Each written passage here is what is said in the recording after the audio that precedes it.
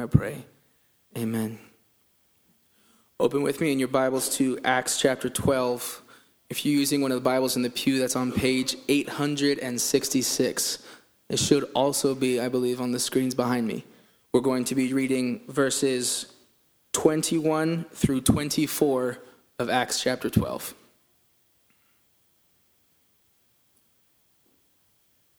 On an appointed day, Herod put on his royal robes, took his seat upon the throne, and delivered an oration to them.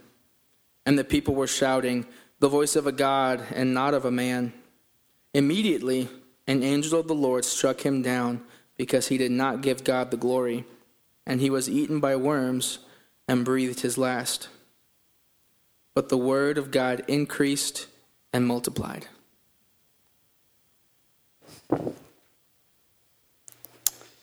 Hello, family. Good morning. My name is Daniel, one of the pastors. If you're new here, it's good to be with you. It's good to worship together. Well, I got to teach this same teaching not long ago at our leadership seminar, but we believed that it would be fitting to bring it more broadly to you, church, for several reasons. One, we just acquired this amazing building as a gift from Lebanon, and we're rejoicing over that gift. And along with that comes a tremendous responsibility, and we've been praying diligently that God would help us to steward it well and lead us with it so that it would never become a hindrance to us, but always would help be a tool in aiding our mission and leading us forward in making disciples and multiplying worshipers of Jesus. Additionally, we are multiplying our missional community groups. And we're making some changes with geographic shifts and things like that. And that's very exciting, but it comes with some challenges. So, and lastly, it's on our hearts that God would give us the opportunity to church plant in the coming years. This has always been our burden, but most recently we're diligently praying. So with this in mind, we wanted to talk to you this morning and share from God's word about the centrality of multiplication to our vision, why we're making some of the steps we are right now as a church. I want to just remind you that our vision is to glorify God by multiplying worshipers of Jesus and healthy churches in the Twin Cities and beyond. I don't know if I got that on the slide. I thought I did, maybe not. But central to that is multiplying worshipers of Jesus. And this is not something that we just kind of thought up. It's not a clever idea of All People's Church, but something that's deeply rooted in God's word. It's an idea from his heart. And I want to show you that this morning in the book of Acts.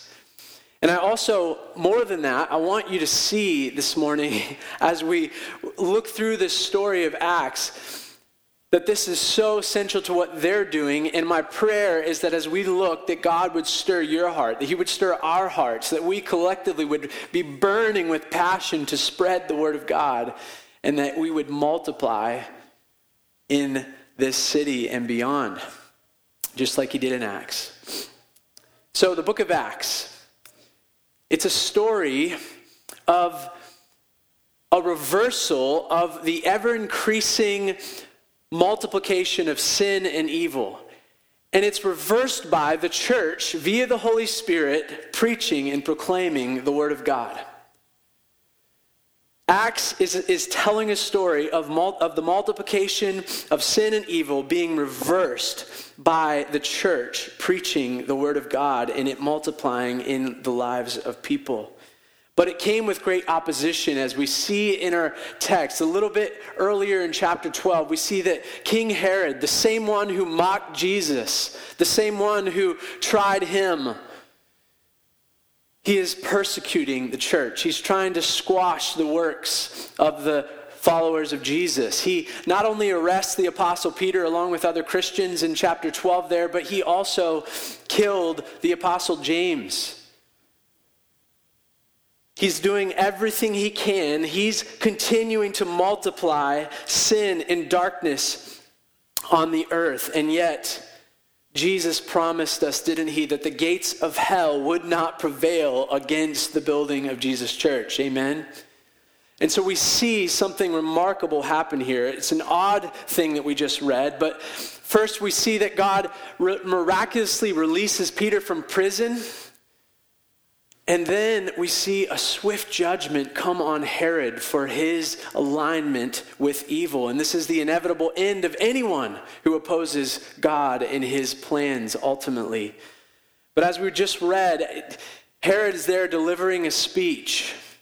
And everybody, we're told, is shouting in that moment, "The voice of a God and not of a man." But immediately, verse 23, an angel of the Lord struck the man down. Why? Because he did not give God the glory. It says he was eaten by worms and breathed his last. Now, if you've wondered what that meant, I'm sorry, I'm not going to dive into the worms section today. But I do want to focus on verse 24, which is so profound, the contrast between this man who glorifies himself. Look at verse 24 and read it out loud with me. But the word of God increased and multiplied. Church, we need to be reminded regularly that God wins. There is great opposition. There is a great clash. There is a great battle. And yet God wins. This is so encouraging to me to see this contrast. And as I was reading it, I just was marveling that even though one man is wreaking havoc on the church, he's killing people, he's locking up Christians, we see that God's word continues to increase and multiply. Nothing can stop that from happening. We see in the book of Acts. And history would just tell us that this would continue. No one who ever killed Christians got the result that they were wanting for, what they were wanting out of it.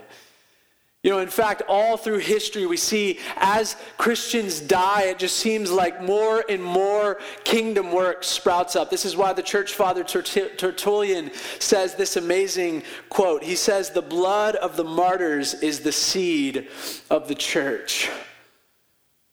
The early church, this is the 2nd century, they're looking at how people try to kill the people of God as they're spreading and multiplying on the earth, and all that it becomes, their blood becomes a seed for more and more kingdom multiplication. Isn't that amazing? The gates of hell will not prevail against the building of Jesus' church. But I just want to back up for a minute and talk about how we got here. How did we end up with the Word of God being so trampled for so long that there needed to be this sort of reversal, this sort of clash that we see in the book of the Acts? So as you zoom out and you look at the bigger story of Scripture, you find there that the Bible talks about our triune God creating everything out of nothing, and He did it. And He created it good, all things good. And He did it not out of necessity, but out of love for us. And as God spoke, we're told that just life burst into existence. It bursts into existence, and in the chaos of the world, this world without form and order begins to become order. And all these different creatures and plants and animals are multiplying at an incredible rate. You see that God was writing in those moments the DNA for multiplication on everything. Think about how cells multiply in the earth. Think about the seeds in the plants. Think about animals and how they've been given this capacity to multiply. And humanity. Think about how All People's Church has the capacity to multiply. We have so many babies in this church. God has just written it on the DNA of creation. He meant for this thing to multiply over and over and over again, for God's beauty and His glory to multiply, all of it intending to evoke worship of the one who made it. And then in verse 27, we see the most remarkable multiplication of God's glory. We're told that God created man in His own image. In the image of God, He created him, male and female. He created them. It's like he stamped his own image on mankind, and then he blessed them and said, be fruitful and what? Multiply and fill the earth. So at the beginning, there's this launch of multiplication of life. Not only life, but the very image of God through humanity. We were supposed to spread out all over. God blessed. He commissioned us. He gave us everything that we need to go and represent God and rule over the good earth that he had made. But quickly in Scripture, we see that multiplication story come to a halt.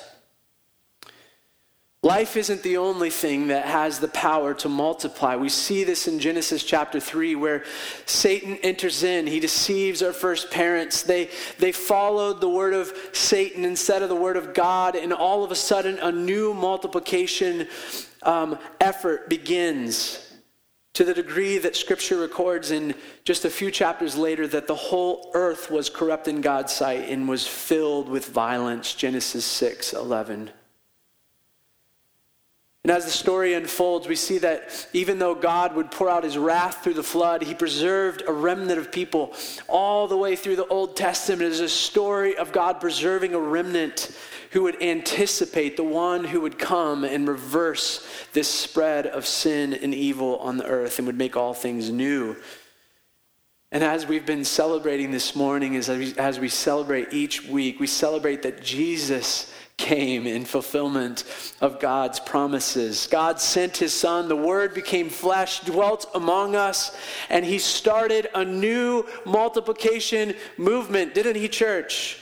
A new humanity through his life, death, and resurrection. The good news that has been proclaimed and preached through history, and we preach today, is that God has come.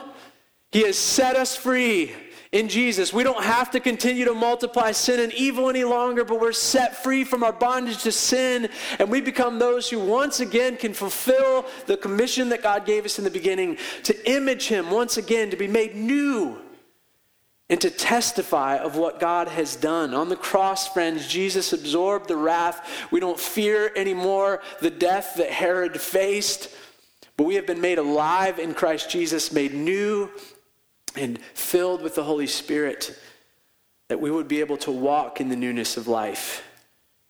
Friends, Jesus spoke to his disciples just before he was raised from the dead. Just before he ascended to heaven, he breathed on them and said, "Peace be with you. As the Father has sent me, I am sending you." Think of that. Jesus came, he put a nail in the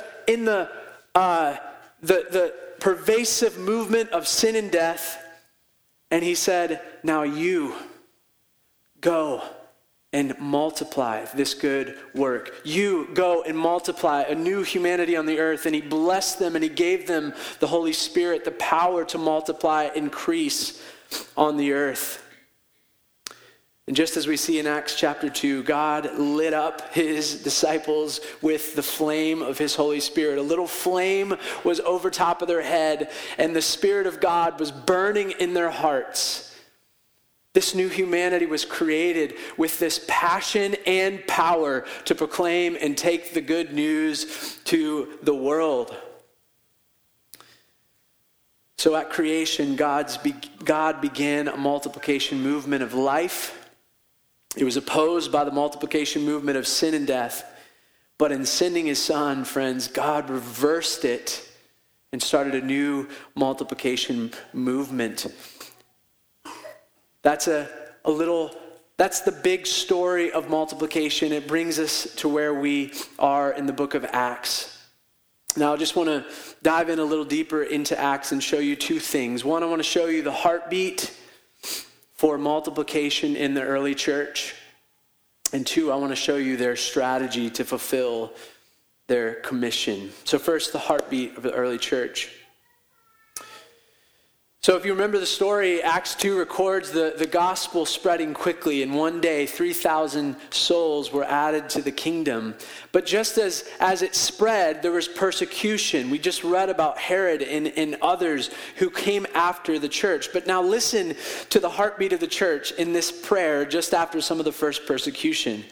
They said, "Now, Lord, look upon their threats and grant to your servants to continue to speak your word with all boldness, while you stretch out your hand to heal, and signs and wonders are performed through the name of your holy servant, Jesus."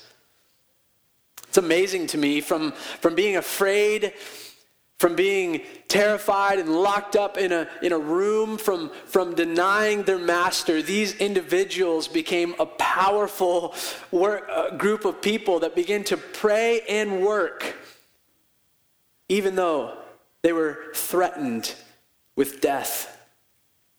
And the word of God did increase, and he answered their prayers. Acts 6, if you jump forward, shows us that God did what they asked. The word of God continued to increase, and the number of the disciples multiplied greatly in Jerusalem, even a great number of priests.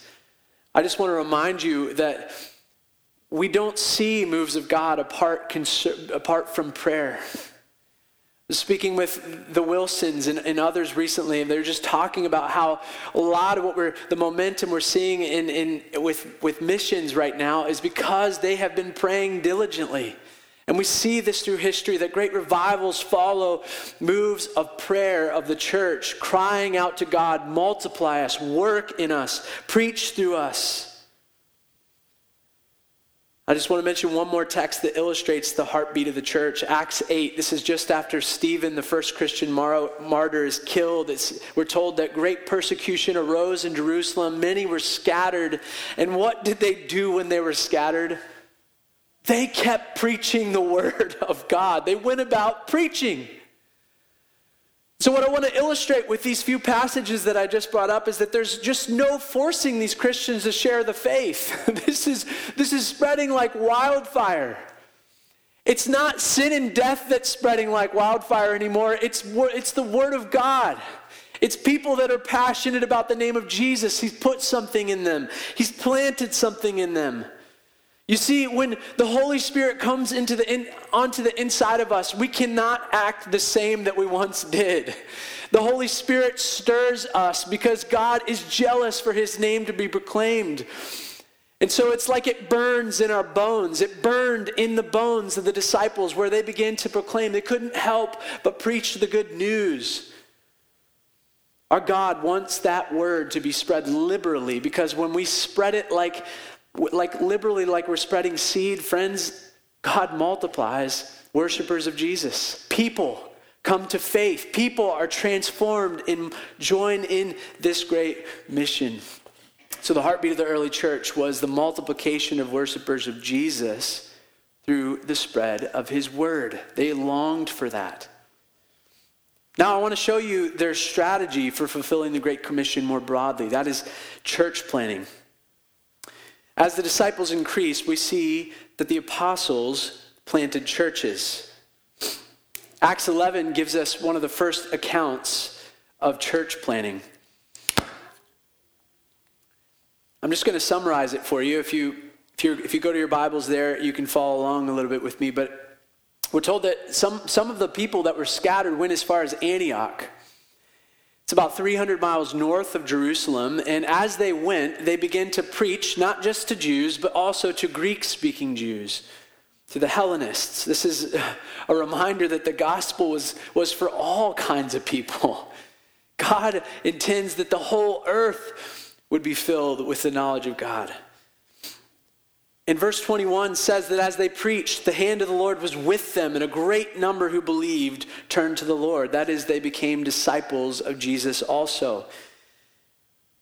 When the church of Jerusalem heard the news, they sent Barnabas, a good man full of the Holy Spirit and of faith. And upon seeing the grace of God, quote, he was glad and exhorted them to remain faithful in the Lord with steadfast purpose, and a great many people were added to the Lord. So you can see here, they go into the city, they begin engaging the city with the gospel, disciples are made, And all of a sudden, this church says, let's get behind this. Let's send qualified men to go and help to mature these believers. Barnabas goes and he says, you know what? I can't do this on my own. The story goes that he calls Paul. He says, Paul, come and help me in this journey. Come and help me disciple these people. Paul, who used to be a murderer of Christians, he comes in, and it says for a whole year, verse 26, for a whole year they met with the church, and they taught a great many people. So this new group of Christians that's rising up in Antioch has formed into a church. Jerusalem church has planted the church of Antioch, and they are being strengthened. We're told that lots and lots of people are coming into the church. Now, I was at a conference last year, the North American Mission Board Conference, and he highlighted, Vance Pittman, the president of that organization, highlighted something for me from this text that was profound. He said that the church planting strategy that we see there, and we'll see it again in a little bit in another text, was in this order. They first went into the city and engaged that city with the gospel, and as disciples were made, then the church was planted. Engage the city with the gospel, make disciples, plant churches. What he mentioned that so much, he pointed out that so much of church planting today in the West is just opposite of this. Rather than going in and first engaging and preaching to the city with the gospel, we often try to plant services. It starts there and then try to figure out kind of how we do evangelism and discipleship after that. And the problem with that is that so often churches don't grow with new believers. New disciples aren't added. It seems like more and more members from other churches come in. And that's not all bad, but what it hinders is oftentimes a real move of God in that city. More disciples being made in that city. And he pointed out that oftentimes these churches struggle to mobilize the church because it was never part of the original DNA of their church to be out engaging the city with the gospel. So there are things about this that were very convicting to me, even for our church. And I can say this, we so desire to follow biblical patterns of church planting. As we move forward as a church, not only are we looking at the strategy here and saying, okay, church planting is central here to the multiplication, to the fulfillment of the Great Commission, we also want to make sure we get the strategy right. We want to church plant in the way that the early church planted. So I can tell you now, we care about keeping in step with the Spirit. We care about following this biblical order of church planting.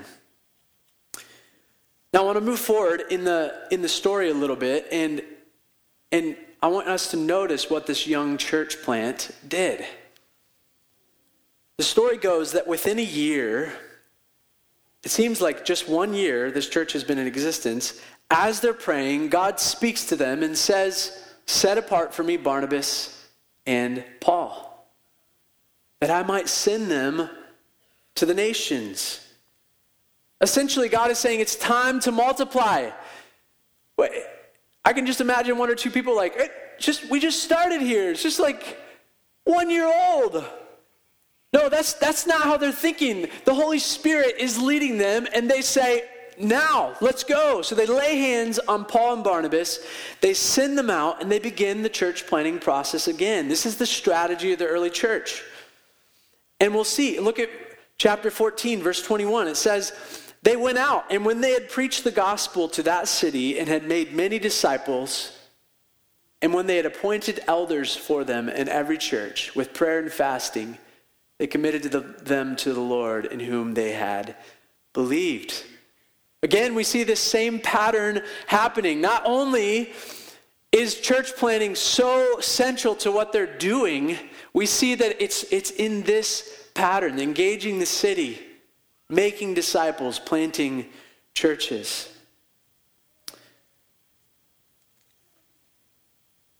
Further, they appointed multiple elders. That's something that I think we can easily overlook, but there's plurality in the elders that would help this church grow up in maturity in the Lord.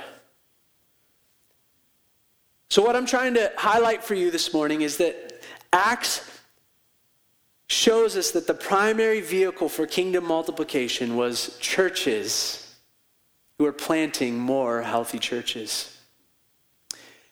And this is exactly what we see playing out in church history. That as the church has gone out proclaiming the word of God, as disciples have been made, more and more churches are planted. And it's all the way through history until today. And if I had time, man, I would just love to walk through history from Acts 2 all the way to here and try to tie the line to who we are right now. But here's what I can do.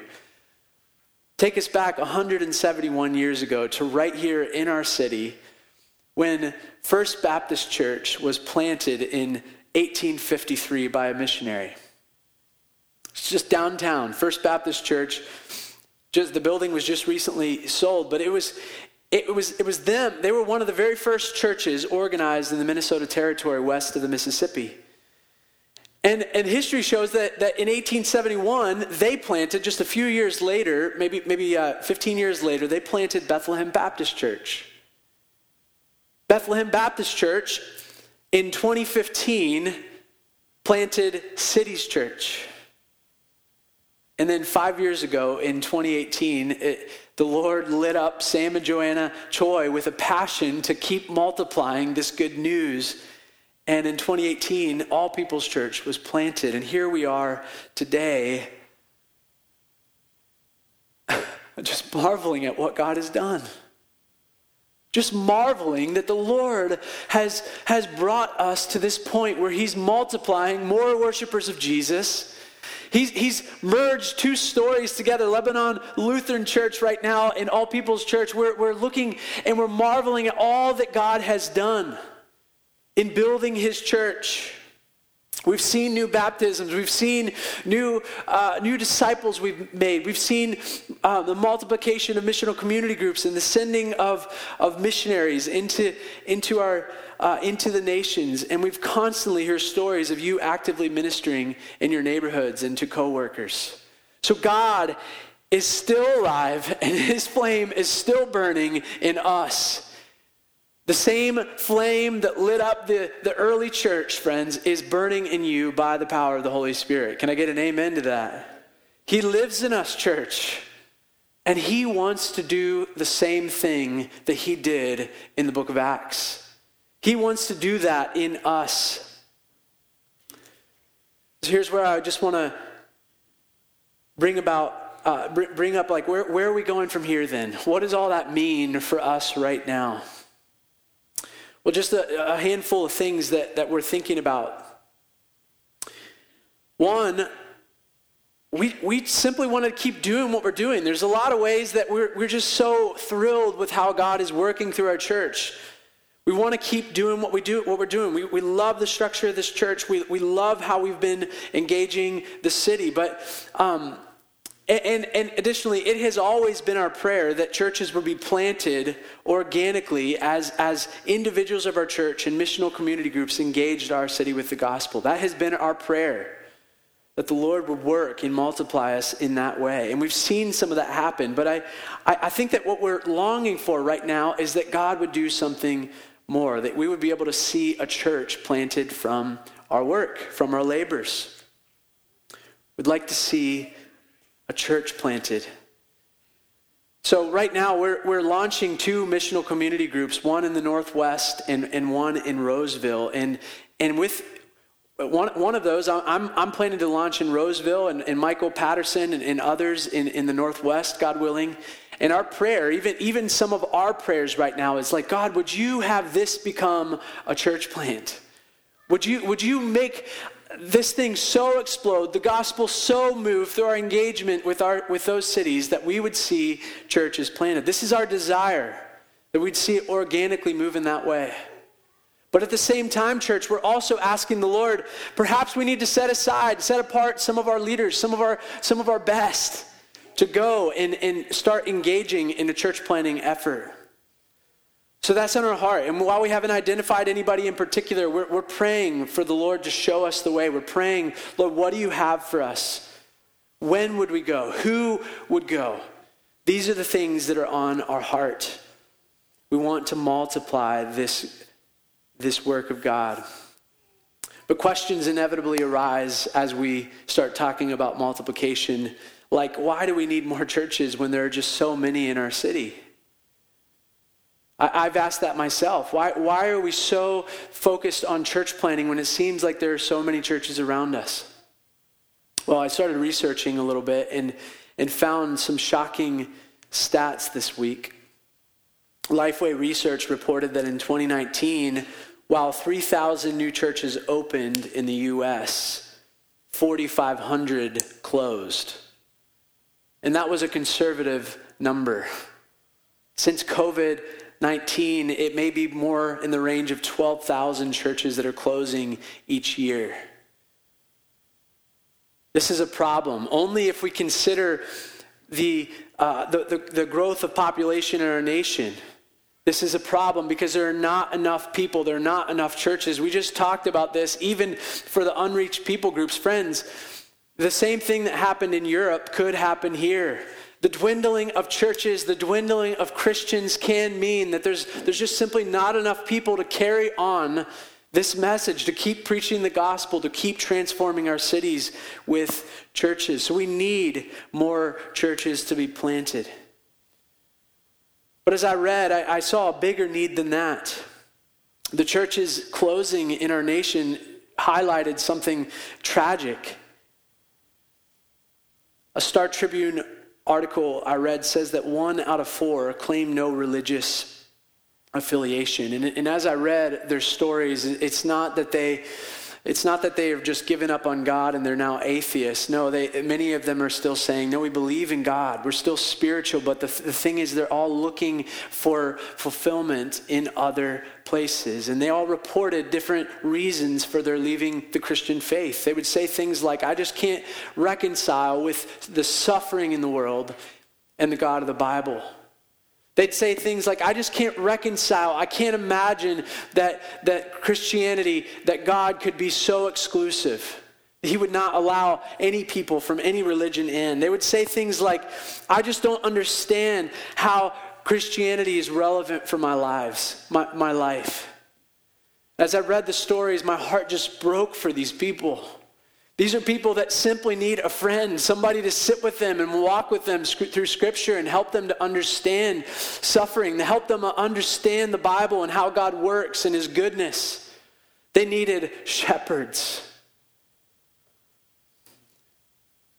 One study I read said that new church plants are usually more effective at reaching the lost. 42% of members at successful church plants were previously unchurched people. So friends, I want to commend to you that our city needs more churches that are proclaiming and multiplying the word of God all around these cities. And not just any churches, friends, but healthy churches. That's part of our vision statement. We want to see healthy churches planted. The reality is there are other churches in our city, but so many of them have abandoned the gospel. So many of them are not preaching the word of God anymore. In fact, I met 2 young men at the Midtown Global Market just recently, and I heard them over as we're standing in line to Manny's Tortas. It's a great spot, by the way. I heard them talking about theology. And so I struck up a conversation and asked them if they're a part of a church, and they went on to tell me about their new church, New City Church. And it's a church that actually just is a few blocks from here. They meet in the Walker Community Church. And they were actually just gifted that building by this long-term community, Walker Community Church. But Walker Community Church is one of the first affirming churches in our city, and it sadly is an extremely unfaithful church. And as I read about this church, I was just so grieved as I looked through their website about what they're teaching and what they're practicing as a church. Friends, there's so much false teaching, so much that just does not align with God's word in what they're doing. And friends, they're multiplying. They have another campus in Northeast. I need you to remember that there are churches that are multiplying, and many of them are teaching falsely. And they're probably included in that number of 3,000 new churches that opened up in the last year.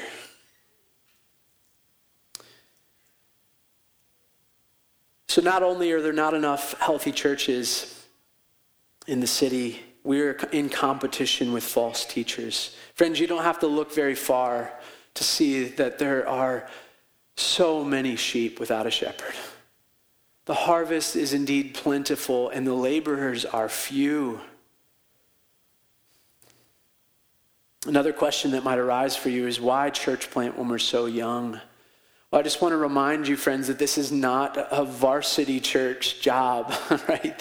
This is not something that we see the book of Acts saying, okay, we give you this stamp of like, you've got enough people, you've got the right budget in place, you've got all this stuff together. No, within a year, friends, this young church is sending out another church. They're sending the very best. Barnabas and Paul were the ones that were the original planters and helpers of this church, and they sent them out.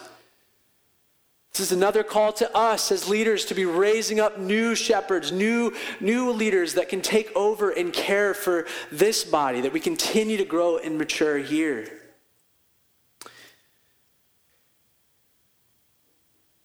So our church, though young, if we would be a healthy church, we would be a multiplying church. Healthy organisms in the world multiply. And we believe that if God is in us, friends, we will be a multiplying people. Individually, we will be multiplying, and as a church, we will be multiplying.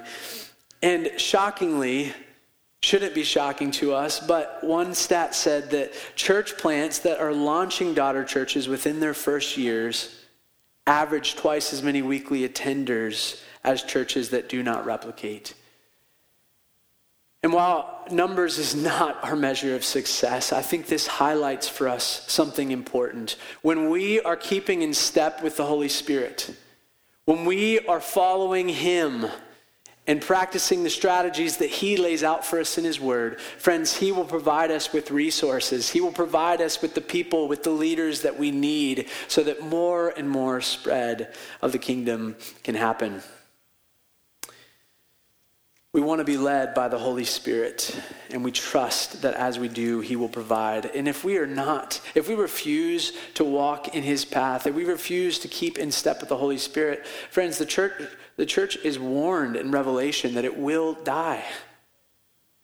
God has made us to multiply. So I want to close up here by asking, how does God want to use you? How does God want to multiply you in such a time as this?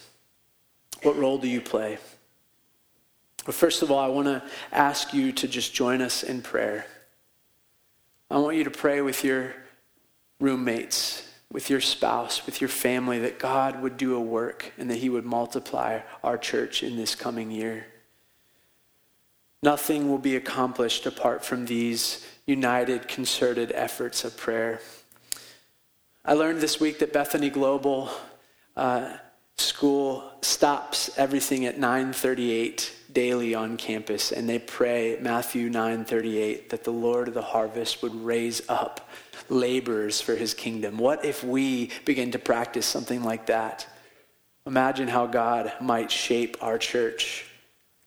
Secondly, I want you to consider if your life right now is positioned to bear the most fruit for the kingdom of God. Consider where you live. Consider how you prioritize your time and your money and your energy, your finances, even your view of the church. Consider if you are positioned to lend towards the greatest advance of the kingdom. And let's set our lives in order to this end this year. It's a very big part of the fast that we just did together as a church, to set our lives in position to be used by God. 3, as we launch new missional community groups, I really do want you to consider which MC might be best towards your engagement with your city. Which MC, which group of people, which individuals might you best link arms with to reach your neighbors and your coworkers? I want you to be thinking about that and praying about that. Perhaps there's somebody that you want to say, hey, come with me. Let's do something new together for the sake of the kingdom, just like Barnabas did with Paul. And finally, church, I just want to urge us all that the time is now. I don't want us to just come away from today just talking about this. I want us to go to work in proclaiming. I want our hearts to burn with the gospel of Jesus. I want us to love him so much and have such a deep conviction that he is the hope of our city and the greatest treasure of all mankind, that we would not be able to shut our mouths, that we would just want to open our mouths and welcome all people to join us in this good thing that we have going here. Does the word of God burn in you like that today, church? Oh, that God would stir us. Oh, that God would plant that in us. And if you're here today and you are just new to all this, I just welcome you. Come and be a part of the most amazing mission of following our Jesus, empowered by the Holy Spirit to do his work of multiplying not sin and death, but the kingdom of God until he comes. Right now, I want us to pray together in groups.